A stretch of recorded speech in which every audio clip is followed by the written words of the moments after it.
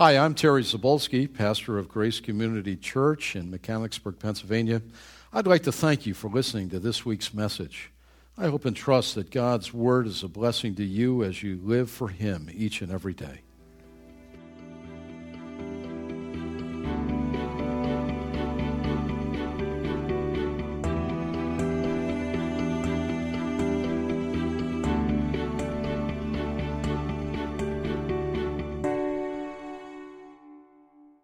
Amen. Take your Bible and look at Hebrews chapter 1.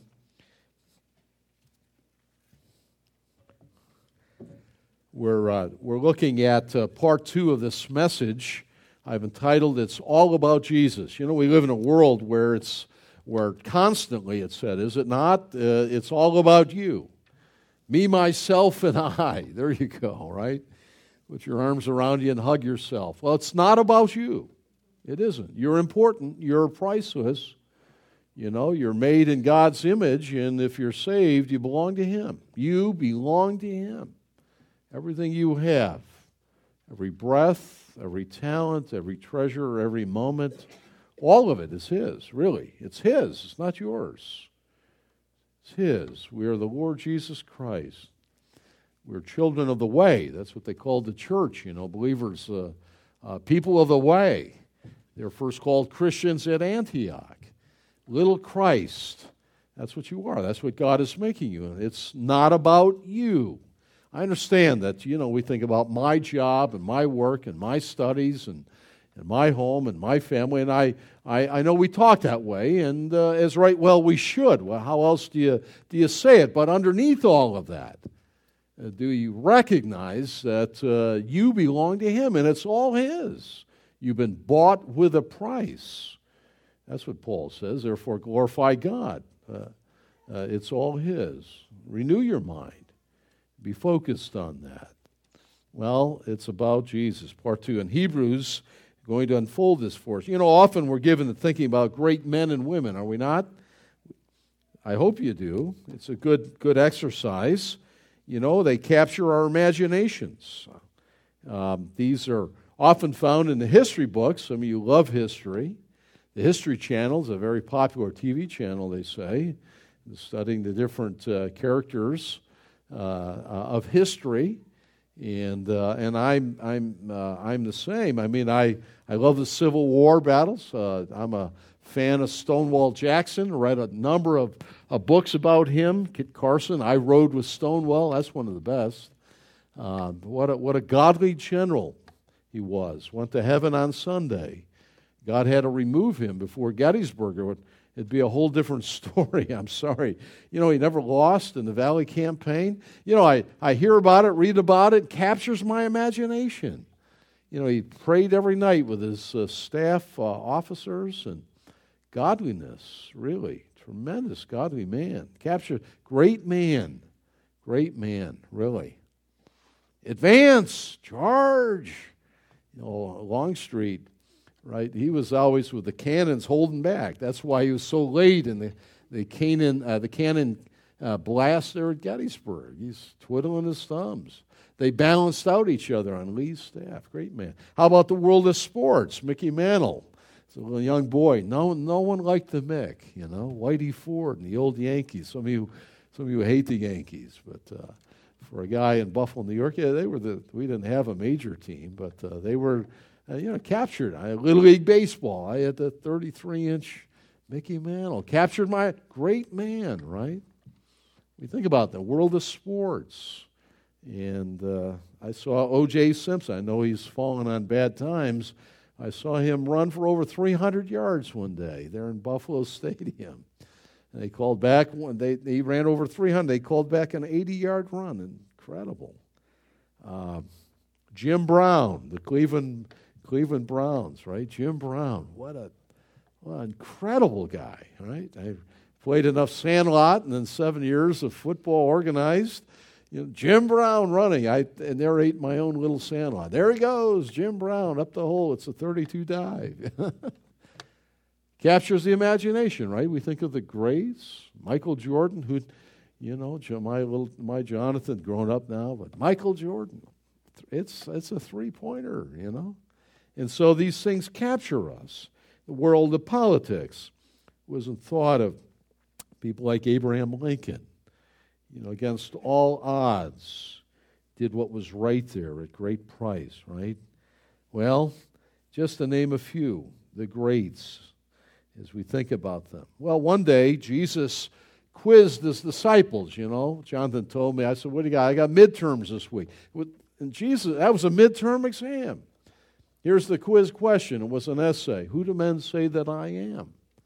You can check that out in Matthew's Gospel. Who do men say that I am? There it is. All right, write the essay. And some of them said, well, some said Elijah. Why did they say that? Well, Malachi said that Elijah was coming again. And some say it's that prophet. That Moses wrote of that prophet. And so on. Well, who do you say? It was a two-part question. Well, who do you say that? And Peter, he takes a lot of shots, but he answered this one right. Thou art the Christ, the Son of the living God. He got an A+ on that. He's the Christ. Christ is not his last name. Sometimes we think that. Terry Zabulski's his last. Jesus Christ, that's not his last name. That's his title. He's the anointed one. He's the seed of the woman. He was the one that was promised at the front end of the book. And the book is all about him. Jesus Christ. Thou art the Christ, the Son of the living God. Thou art God verily, is what Peter said. Well, last week we had the joy of seeing that Jesus is really the greatest who had ever lived. As God made flesh, he is. We saw in Hebrews chapter 1, and look at that just in case you missed that, and you can underline that, the sevenfold description that the author of Hebrews presents. When we think of it's all about Jesus, it's all about this one who's the greatest who ever lived, greater than any of the names that I mentioned. We saw three of the description last week. What? He has received an inheritance. It meant he's the owner of everything. You don't own it. I don't own it. It's our name on it, maybe. You don't own it, really. He owns it all. When they carry you out, guys, you probably won't even have shoes on. So that last week, upon good authority, a friend of mine an undertaker from Indiana, don't need them. He said, why don't they put shoes on those? They don't need them, he told me. They don't need them. He's right. God owns everything. Christ the Lord. He's owner of everything. More than that, he's a creator. And you can underline it there in Hebrews chapter 1, verse 2. We saw it last week. Whom he appointed heir. That's the first thing. And then underline second. Of whom all things and through whom he made the universe. There's the second. He made the universe. He's the creator. Number two. He made everything that is. Now we know who it was of the God who said the word, and let there be, in Genesis 1. Let there be light. It was Christ the Lord.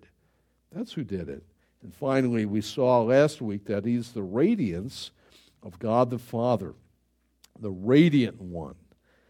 He revealed the glory of God. Well, the writer of Hebrews continues, telling us more of the excellencies of Christ, who was the final revelation of God. He had spoken in prophets and dreams and visions in days gone by, but gave the perfect revelation of himself. Hebrews here, and we find it in the person of Christ. And therefore I say that your life should not be about you. We ought to live a Christ-centered life in the nitty-gritty of life. Not just Sunday morning. I come, I get my card stamped. Pastor, where are you? Are you stamping cards today? Do we do parking here? No, it's not that. In the nitty-gritty of your life. The problems, the good times, the down times, and most of us in between, it's about him. It is. It's all about him. This is the prelude. Eternity is the main event. But we're to live, it's all about him. For me to live is Christ, and to die is gain. And therefore the proposition, sevenfold description of Jesus, he's the one whom it's all about. For when we compared to him, there is none great. There is none. The greats that I mentioned, you can't even say it in the same sentence. with the great Lord Jesus Christ, the glory of God, the great revelation of God the Father to us. I mean, who do you put in a sentence? Jesus and, right? Mickey Mantle, somehow it doesn't fit. Jesus and Willie Mays. No, I don't think so. Jesus and Michael Jordan. Lou Alcindor, Kareem Abdul-Jabbar. No way. Jesus and Abraham Lincoln. I don't think so. You see? All else diminish. Everything else fades away. It is only Him. It is only Jesus. And we will bow and worship Him and adore Him. And you don't have to wait till then. You ought to do that every day, all day long. Your life ought to be a worship to Him. And what you do, doing well, doing it for the glory of God, not for you. Wow, that's what he's telling us. Well, 4 more descriptions then in Hebrews chapter 1, this book that presents the preeminence of Jesus. Let's just read again, verse 1, chapter 1. In the past, God spoke to our forefathers through the prophets at many times and in various ways. But in these last days, He has spoken to us by His Son. And then He gives us 7 excellencies here, whom He appointed heir of all things. He's the owner. Through whom He made the universe. He's creator. The Son is the radiance of God's glory.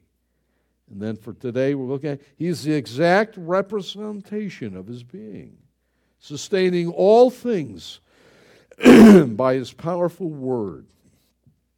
And after He provided purification for our sins, He sat down at the right hand of the Majesty in heaven. That's the Lord Jesus. Rob, could you give me that cup of water right in front here? It's on Faithy Seat. All right, let's look at the first one here today. Number 1, what are we looking at? Jesus is the exact representation of the Father. The exact representation of His being. Icon. Precise copy or image. Jesus is the perfect revealer of the Father. There's none greater than that. Philip asked the Lord Jesus there in the upper room in John 14. Keep your finger in Hebrews. I just want to show you John 14. Oh, thank you, Hans. This is within the shadow of the death of Jesus. After His I am the way, the truth, and the life statement. There in John 14:8, here's the disciple Philip. Don't you love Philip? Philip said, Lord Jesus, show us the Father, and that will be enough for us. And Jesus answered, don't you know me, Philip, even after I've been among you for such a long time? Anyone who has seen me has seen the Father. There it is, the exact representation. How can you say, show us the Father? Do you not believe that I am in the Father and that the Father is in me? You see, it's not one and the same person. It's one God, 3 persons. And here's the person of the Father and the person of Jesus. And Jesus says, look, He is in me. You see me, you've seen the Father. The exact representation of the Father. In Christ dwells all the fullness of the Godhead in bodily form, Colossians 2:9. Well, this is different from Him being earlier said the radiance of the glory of God. The radiance is like the rays of the sun in the glory. Now we're talking about this exact representation refers to the substance of God. That is, His person, His character, more than His glory and radiance and distinction, yet unity. Well, what is God like? You want to know what God is like? Look at Jesus. He is God in flesh. He is the exact representation. There are those that say, well, Jesus and Muhammad must be alike. No, they're not. Muhammad's dead. He was a man, lost, buried. His body is ashes today, dust, gone. His soul is somewhere. It's heaven or hell, that's it. Only 2 choices. Jesus is not like Muhammad. He vacated the tomb on the 3rd day without corruption, God verily, forever the God-man. When you see Him, He'll have a human body. But here on earth, He was the exact representation, emanating the glory and character and substance of the Father. Look at him with his mercy with children. You know, if you don't love kids, ask God to change your heart. I love that. JT had all those kids over last night, right? Jesus had a heart for kids, right? The disciples said, keep the kids away. He's too important. Jesus said, let them come. Permit them to come. Such is the kingdom of God. Bring them. And they, imagine that. They touched them. They sat on his lap. He loved them. You know, that's Jesus. That's, you say, well, what's God like? That's what God's like. He's merciful. He's kind. He's patient. He's long-suffering. He's the great lover. God is the great lover. Look, the greatest of all is the greatest lover of all. It's not Romeo and Juliet. It's God, our Father. That's what God is like. He's a holy God, though. He's all these goodness, but He's also great. He's almighty. He's all-knowing. He knows everything about you. He designed you for works to be done. Wow. He's a God of history. He's the God who's sovereign. The world's not out of control. It's going right according to His schedule. So what is God like? He's always on time. He's wonderful. That's what God is like. He's the exact representation of the glory of God.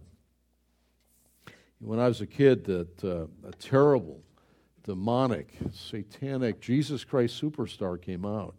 I had a very good pastor who preached against it. There in the 60s, you know, it's horrible, really hard. Don't ever see it. Don't fill your mind with that trash. I mean, it was wrong. The writer of that put into the words of Mary Magdalene, and he presents it like Mary Magdalene had a sexual affair with Jesus. It's perverted and evil. And here's Mary Magdalene singing, and it's a beautiful tune, and you've all heard it. He's just a man. He's just a man. Every page of this Bible shouts that that's how the pit of hell. He's not just a man. He's a man. He's a man in every sense of the word, yet without sin. But He's more than that. He's the God-man. In fact, He's more than that. He's the exact representation of the Father. So think right about Him. Think right. I know that some of you were talking about Jesus on the cross. There are some churches that He's always on the cross. He's always on the cross. And that doesn't mean we shouldn't think about the price that was paid for our sin. But sometimes when you see the artistry of Jesus always on a visible cross, maybe in a church setting, otherwise, you get the wrong idea. He's not dead. He's not dying. He did the great work. He came forth triumphantly. He's alive. He's almighty. He's the exact representation of the Father. Well, the word that in C is commonly used for this icon or image is the same word that is used in the die casting of a coin. Now, I have this coin in my hand. I wish I bought more of 1991. I bought a few of these with Jonathan. He said, hey, let's get some silver dollars. So we went down to Camp Hill Art. He's no longer there. And I bought this silver coin. Imagine that, 1 ounce of silver. It drives me crazy to see everybody advertising about precious metals today. I called to try and buy another one the other week. They said, we can't get them anywhere. I bought that. I paid $4.50. Anybody give me $5? I saw them pay this. Yes, I checked before this. $25 this thing is worth. Talk about inflation. Why do I say that? I went to the Denver Mint once. We had a conference out there. If you've ever gone to the mints, it's kind of fun to see it. They won't give out any free samples, but you can go there and you watch how they coin the money. It's really fascinating, and to see all this money go by. They have these. They roll out this was probably made at the Franklin Mint or somewhere in Philadelphia, but the Denver Mint, they make the quarters and the pennies and the nickels and the dimes and all that kind of thing on the sheets, and they have these dies that squeeze the metal and put the imprint of the die onto the metal. And for most of what they do in Denver, it's a perfect, exact icon, representation of it. And the ones that aren't, and if you're a coin collector, they're the ones that are worth money, right?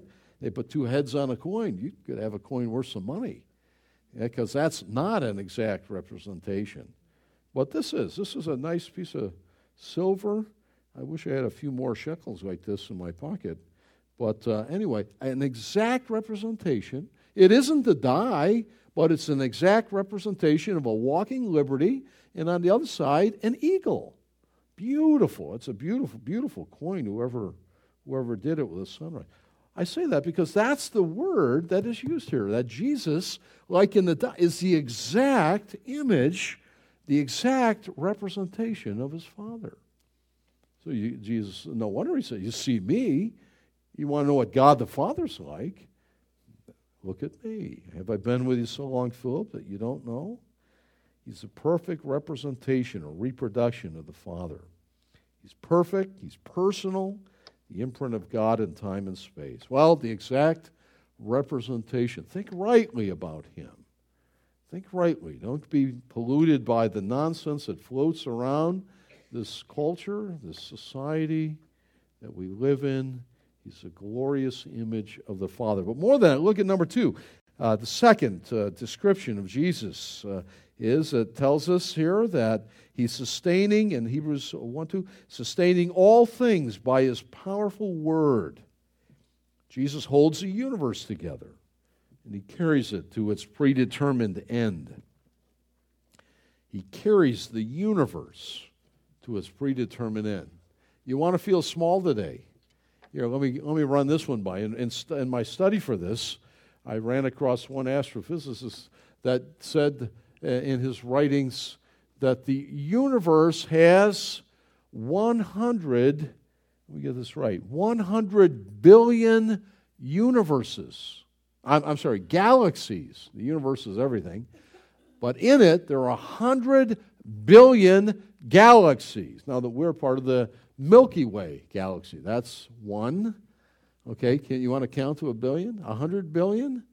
There's 2. There's 3. There's 100 billion galaxies. And in each one, he went on to say, plus or minus a billion, there are 100 billion stars.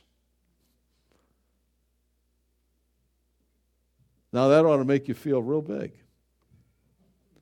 That's enormous. The enormity of the creation of the universe.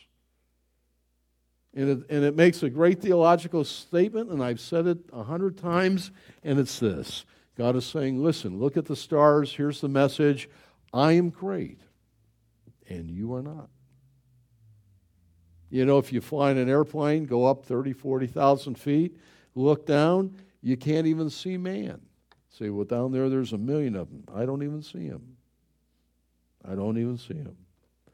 I don't see him. We go to the moon and look back. A few men have done that. Look back on the earth, can't see anything. You know, I'm 5'10". You ought to be able to see me. I'm sorry, you just vanished. 100 billion galaxies consisting of 100 billion stars each. And what does the text say? Jesus holds the universe together by his powerful, it's the word dynamos, dynamite, powerful word, his spoken word. He actively does it, even to this moment, even to this day. Wow. And he carries it to his predetermined ending. Look at A. The sustaining involves far more than holding it together. He does. It involves bearing it up. He carries it.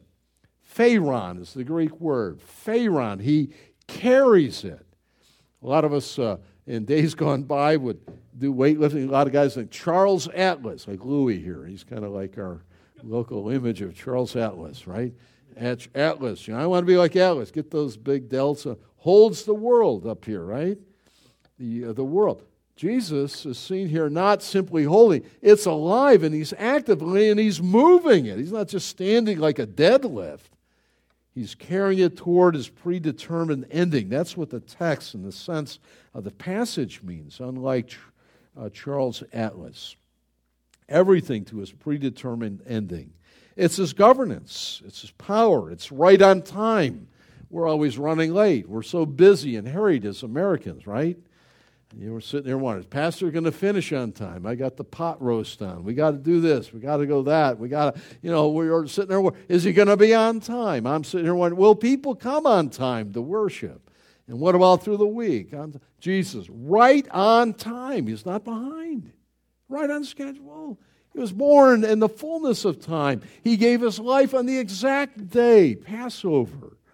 And he continues right on time. He's carrying it all forward to a day in which he will come for us. It could be today. We as Christians are to live expecting the return of the Lord. Lord, is it today? Look up, your redemption draws nigh. And when we shall be translated, then Christ will rise first, and we who are alive and remain shall be snatched up together, and so shall we ever be with the Lord. That day's going to be. That's a real day. It's not funny money or funny time. It's real. It's not phony. And he's right on time, and we ought to worship him. Think rightly about that. The sustaining be involves everything, all things, visible and invisible, large things and tiny things. The whole world, as it were, hangs on his arm, and it's not a world of chaos or random chance. No way. Never could be. And he does this all by his spoken word. How different from our word, right? We may say something, I want this done, right? Boys, cut the grass Saturday morning. Come home and it's not done. So much for Dad's word of yesteryear, right? Well, when Christ the Lord speaks, it happens. It happens. It's not a world of chaos. MacArthur, let me read a little bit of what John MacArthur wrote about this section. It's rather amazing when you think about it. And our world could never be a world of random chance. We could never live in a world like that. The fact that the Lord Jesus holds it all together. MacArthur writes, we base our entire lives on the continuance, the constancy of laws. Right? When something such as an earthquake comes along and disrupts the normal condition or operation of things even a little, the consequences are often disastrous. Can you imagine what would happen if Christ the Lord relinquished his sustaining powers over the laws of the universe? We would go out of his existence. If he suspended the law of gravity for a moment, we would perish in unimaginable ways. If he suspended it, we'd be floating. There you go. Where's Billy going? He's going to Jupiter, just floating off, right? If the physical laws varied, we would have an unbelievable mess. We could not exist. We could not stay in the earth. As I mentioned, we would drift into space. We would get flooded by the oceans periodically. Countless other horrible things would happen, many of which we could not even guess. Consider, for example, what constant destruction would happen if the earth's rotation just slowed down just a little bit. The sun has a surface temperature of 12,000 degrees Fahrenheit. If it were any closer, we'd burn up. Any further away, we would instantly freeze to death. Our globe is tilted in the exact 23.5 degree angle, providing 4 seasons. If it were not tilted, you know what would happen? The vapors from the ocean would move north and south and develop into a monstrous continent of ice. If the moon did not retain its exact distance from the earth, the ocean tides would inundate the land completely twice a day. After the first flooding, of course, the others would not matter as far as we would be concerned. The ocean floors were not merely merely a few feet deeper than they are. The carbon dioxide and the oxygen balance of the Earth's atmosphere would be completely upset. No animal or plant life could exist. If the atmosphere did not remain at its present density, what is the pressure of atmosphere? 14.6 pounds per square inch at sea level. If it didn't do that, it thinned out just a little bit. Just let it thin out a little bit, the atmosphere. Meteorites which now harmlessly burn up. And we see, there's a falling star, isn't it beautiful? They wouldn't burn up. They would pulverize the earth and rain upon your house and your building and smash your car with bombardment. We'd have to live underground or in meteor-proof buildings. One that comes crashing through the ceiling. How does the universe stay in this kind of fantastically delicate balance? The text tells us that Jesus Christ sustains and monitors all its movements and all its inner workings. Christ, the preeminent power, maintains it all. Listen, things do not happen in our universe by accident, MacArthur goes on to say. They did not happen that way in the beginning, nor are they going to happen that way in the end. They're not happening that way right now. Christ is sustaining actively the universe right now. He is himself the principle of cohesion. He is not like the deist watchmaker, creator, who made the world and set it in motion and didn't bother to keep it since. The universe is a cosmos instead of chaos. It's an ordered, reliable system instead of an erratic, unpredictable muddle, only because Christ the Lord upholds it. Amen and amen. That is the Lord our God. Well, we see glimpses of His power, do we not, in the Word? This powerful Word that sustains. I have on your sheet, He calms the sea. You can write down the text if you want, Matthew and Mark 4:39. Remember that? He fell asleep on the Sea of Galilee, and they're worried, Master, don't you care that we perish? And they woke Him up, and what did He do? Roused up. Here He is, the God-man, the man sleeping in a boat. He must have been weary in the midst of a storm. And they rouse Him in their fear. He stands up, and He rebukes the storm. Peace, be still. It was a little rougher than that. Actually, in the Greek, it's shut up. Yeah, I mean, He denounces the weather. Now, if you think that you have that power, I've got an experiment for you to try. Don't try it. Your neighbors will report you, you know. Don't shout to the weather, right? And instantly, that's the powerful, sustaining word of the Creator. And then how about healing, right? Healing. There's one day a leper. The friends let him down there on the bed. It's amazing, right? Take up your bed and walk. The powerful word of Christ. Didn't even look at him. No x-ray, no MRI, no any of that, no surgery. Take up your bed and instantly healed. The man who was born blind could never see. Instantly, wonderfully healed. So he could see. He didn't even know. I don't even know. They asked him about Jesus. I don't know. All I know is this. Once I was blind, but now I see. Praise the Lord. The mighty word of Christ. And one of the great ones, right, there in John 11. John 11, they're with Lazarus. They're in Bethany. Lazarus, come forth. And here comes Larry. Larry. Right. So as the grave goes on, comes out like the mummy. You ever see the mummy movies? That used to scare the daylights on me when I was a kid on Friday night, watch the horror movies. You know, that's what I think of with Lazarus, right? Untie him. He's got the grave clothes all around him. Poor guy had to die again, you know. Wow. Spoken word. I'm the resurrection and the life. He sustains all things by His mighty word. Mighty word. Wow. That's the Lord Jesus. Third, excellency, this description of Jesus, reminding us He's the great one. It's really about Him. It's not about us. And that is in verse 3. Jesus offered the perfect sacrifice for sin. Text says He provided purification for sins. In other words, you say, what's that mean? Look at the next statement. Whatever had to be done about sin in your life, He did it. He did it all. He provided purification for your sin and for mine. He did it. This was His great work. As great as the work that we mentioned earlier, creation and sustaining the Word, carrying it to its predetermined end, the greatest work He did was this. Where He could have done all the above, and if He didn't care for the sin problem, and you and I would not come to be redeemed by His blood, then we would die and be carried into the horror of hell. That's why I say it's the greatest work. It's His great work. That's the reason He came. So many are goofed up on that, teach wrongly about Christ. He's a good man, but He's not God. He's a great teacher. That is crazy. Nutty. It's evil. That's not what the text says at all. He's God made flesh. In the Old Testament, do a study of the Malach Elohim, the angel of the Lord. That's the pre-incarnate Christ. Look at the power and the might. It was he who visited Abraham before he went down and destroyed Sodom and Gomorrah. It was he who visited him in the appearance of a man.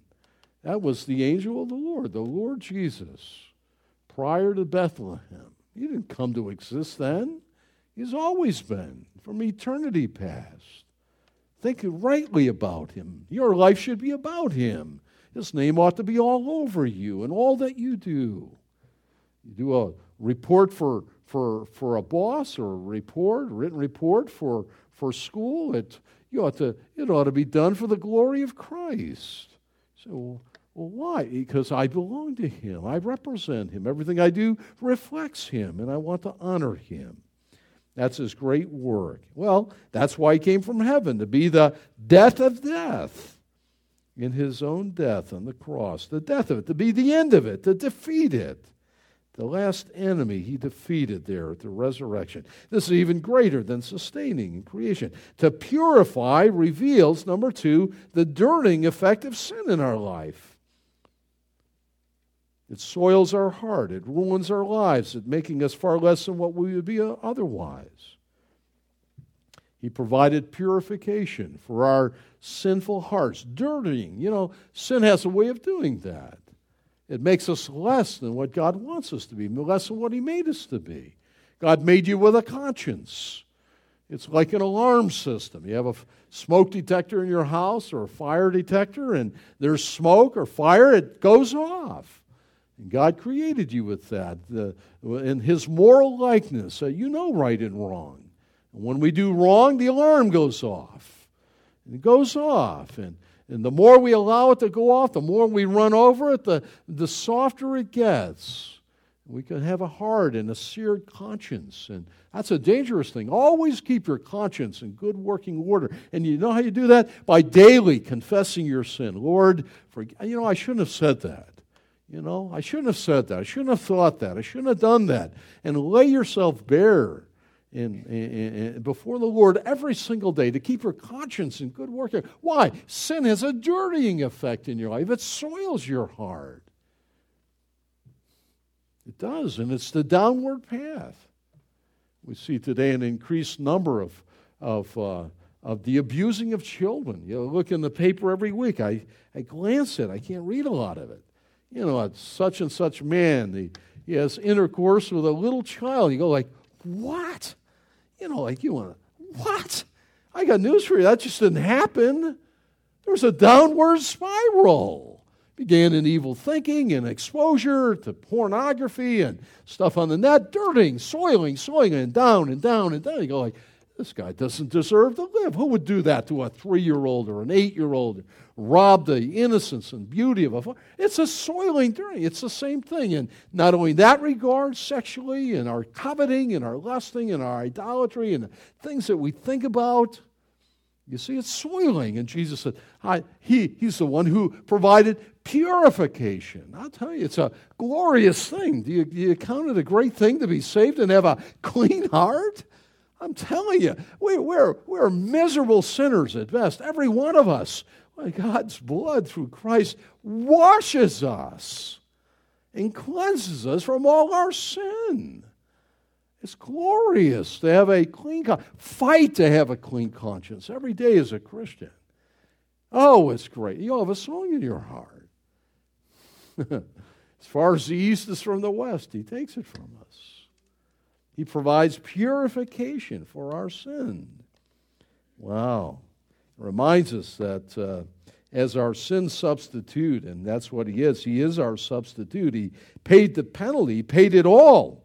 You don't add anything to it. It's a finished work, right? And in this, the greatest of all works, he delivered us from our greatest problem. That's your great problem. You say, my great problem is I'm losing my hair. Not you, Jim. No, that's not your great problem. It may be a problem to someone. That's not. You say, well, I have BO, or I have bad breath, or halitosis, or I'm stupid, or I don't know. Those may be problems, right? That's not your great problem. You're a sinner, and the wages of sin is death. We are unholy, and we know it. And Christ has provided purification for your sin and mine as our substitute. You can't do it. Don't try and add to it. You know, I once saw the Mona Lisa, a beautiful painting. She's a kind of a humdinger of a person. I mean, you look at it like, whoa. Beauty's in the eye of the beholder. You know, some of you are artistic. You're like, well, I think I can improve it. They won't let you near it.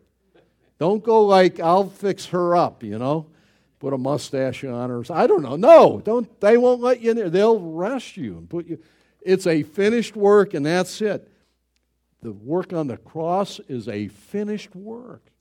See, I'm going to try and be good to add to it. Don't even try. Now, once you're saved, fill your life with good service and works to the Lord, not to be saved or more saved, but serve the Lord because He has saved you. You see, it's a finished work. Praise God for that. Wow. He bore our sins as our substitute. 6 hours, somebody wrote, one Friday, a death like no others. Wow. And finally, number 4, Jesus is exalted above everything. In verse 3, the text says, He sat down at the right hand of the majesty in heaven. He sat down at the right hand of the majesty in heaven. His great atoning work was complete. He is seated because there is no more to do. That's what that means. It's finished. Isn't it great to finish a job, finish a project? A lot of you have 1,000 things around your house that are unfinished. I have a honey-do list. Faith keeps adding to it. Got to do this, got to do that, got to hoe out the basement, got to fix that. Right? Finished. Wouldn't it be great to be finished? You know, when they build a house, I was thinking about that, mentioned that Faith the other day. When they finish a house, it's brand new, it's built, that's the first day it begins to crumble. I hate to tell you that. Get ready. The roof's it's going to start leaking someday. It's never finished. This is a finished work. He sat down. He sat down up on high. Look at the tabernacle. You should know that the tabernacle and the temple did not have chairs. Not because he didn't think about it. Some of you have some nice lazy boys in your home. You got all ready to watch the football game, right? Lazy boy, give me something to drink, some popcorn, a piece of. I'm ready for my team to win, right? No chairs in the tabernacle. No chairs in the temple. Not because they didn't think of it. God said, look, this is what goes in there and nothing more. God designed that. He was the interior designer on that and completed it. No chairs. Why was that? God was teaching that the blood of bulls and goats could never take away sin. It was a covering, temporary, pointing to the finished work. And when Jesus would finish His work, His high priestly work, offering in His own body, His own blood for our salvation, it was finished and He sat down. Sat down. Completed. Wow, it shouts to us the glory of our God. I'm reminded also that in the ancient day, the superiors, and we see it in our day, sit down.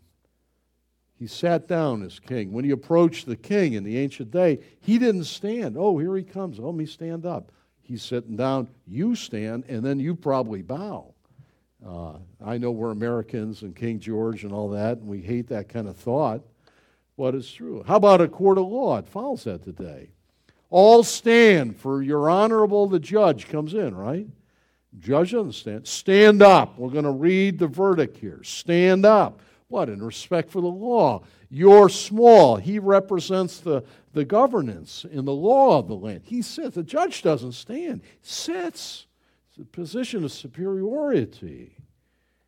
And Jesus sits. It's a finished work. He's the supreme one. That's what the author is having us know here. He sat down. He sat down where? At the right hand of the Father.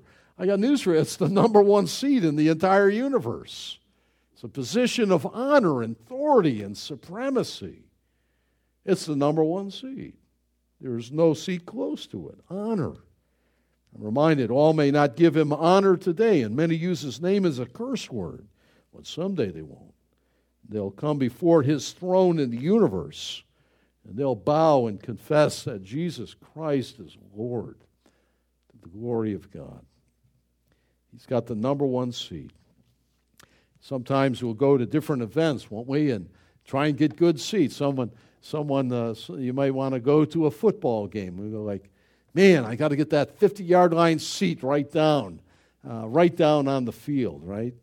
The best seats Faithy and I ever had one time when Kyle Brady was playing on the Jacksonville Jaguars. Yeah, I had the joy of discipling Kyle, and so on. Some of you don't know that, but in baptizing him.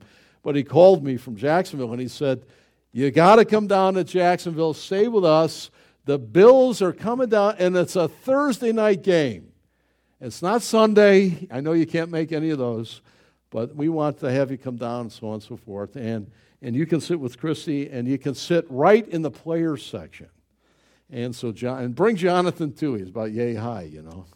Oh, Daddy, can we, you know. So we did. We went down there, and we had a great time. And Kyle said, now if we win on Friday, then we're going to go he had a little boat there. We're going to go on a boat ride. But if we don't win and the Bills win, it's going to be brutal for our team and no boat ride. Well, that's the horns of a dilemma. I sat there during the game, and we were polite, and we sat right down there, 50-yard line seat. Remember that, Faithy? Sat down there right in the players' section, Jaguar player, you know, Smith and his family and others. And Jonathan are like, we're going like this, you know.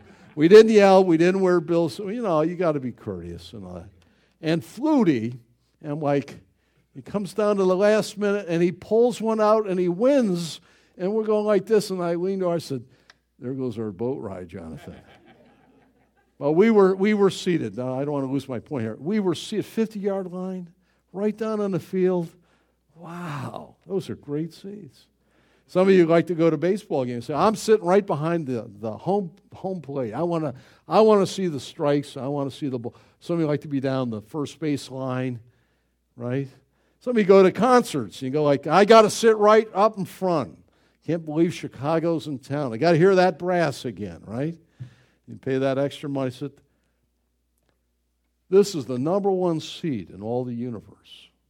He sat down, it's finished. He sat down in the highest place of authority.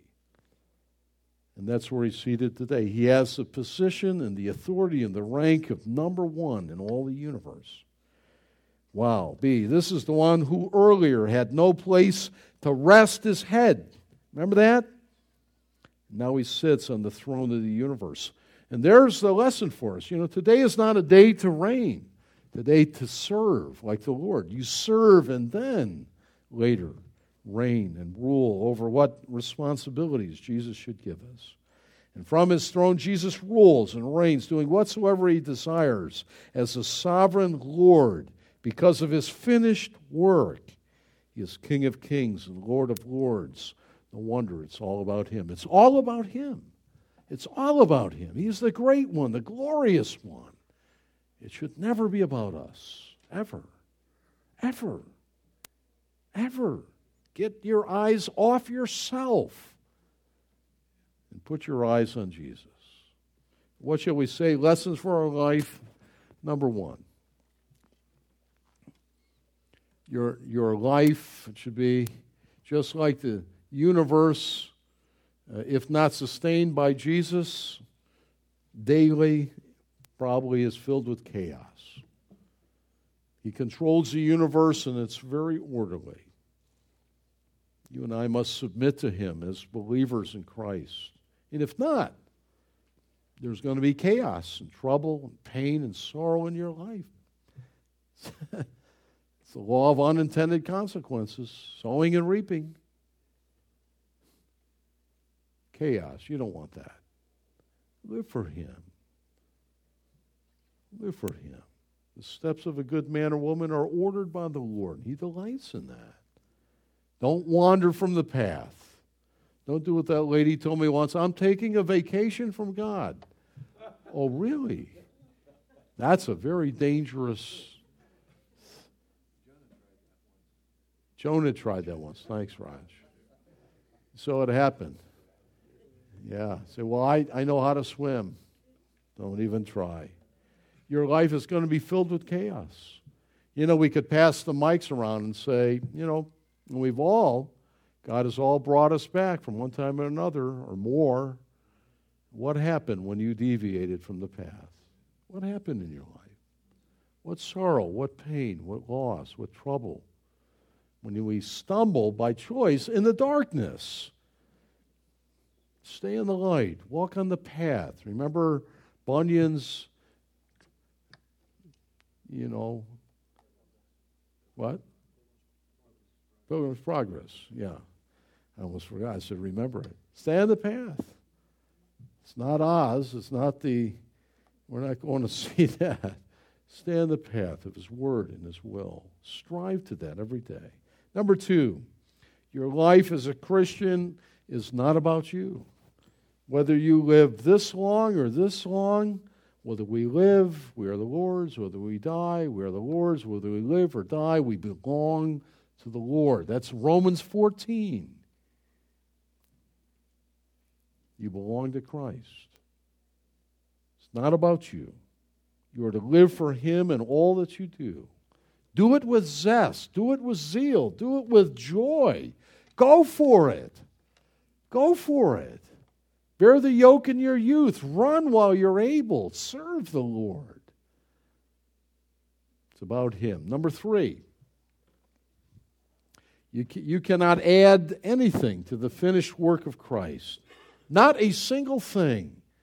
I say that over and over and over again because we're plummeted by a culture that talks about, I'm trying to be good to get to heaven. Never can do. No way, Jose. That's it. It's a finished work. You need to be found in Christ.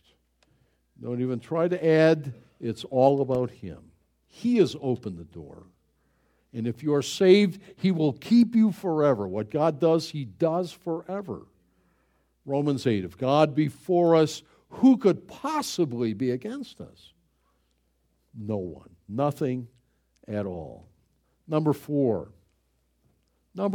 when you sin, know that it dirties your soul, your conscience. It wounds your heart.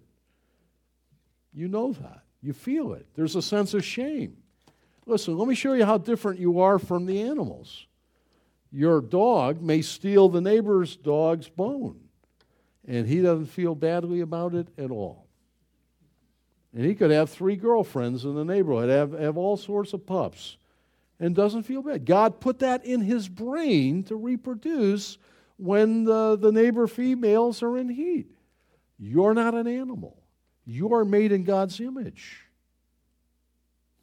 And we're to live holy, righteous, and godly lives, and God has given us a conscience. It's that still, quiet voice in our heart.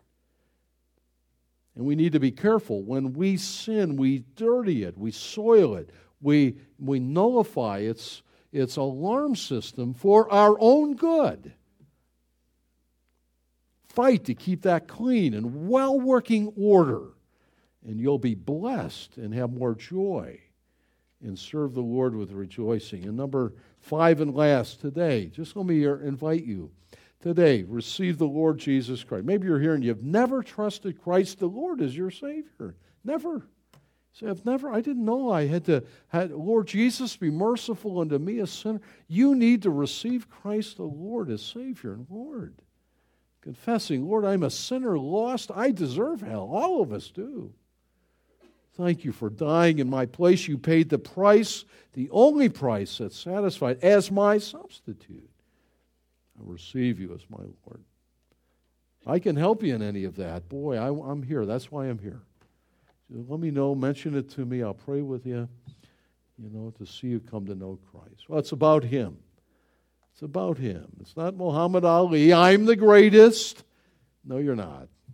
Look at the galaxies and the universe. Tonight, look at the stars. And remind how puny and small and frail and utterly, totally dependent we are on this one, this greatest of all. It's all about Jesus. Let's stand and be dismissed.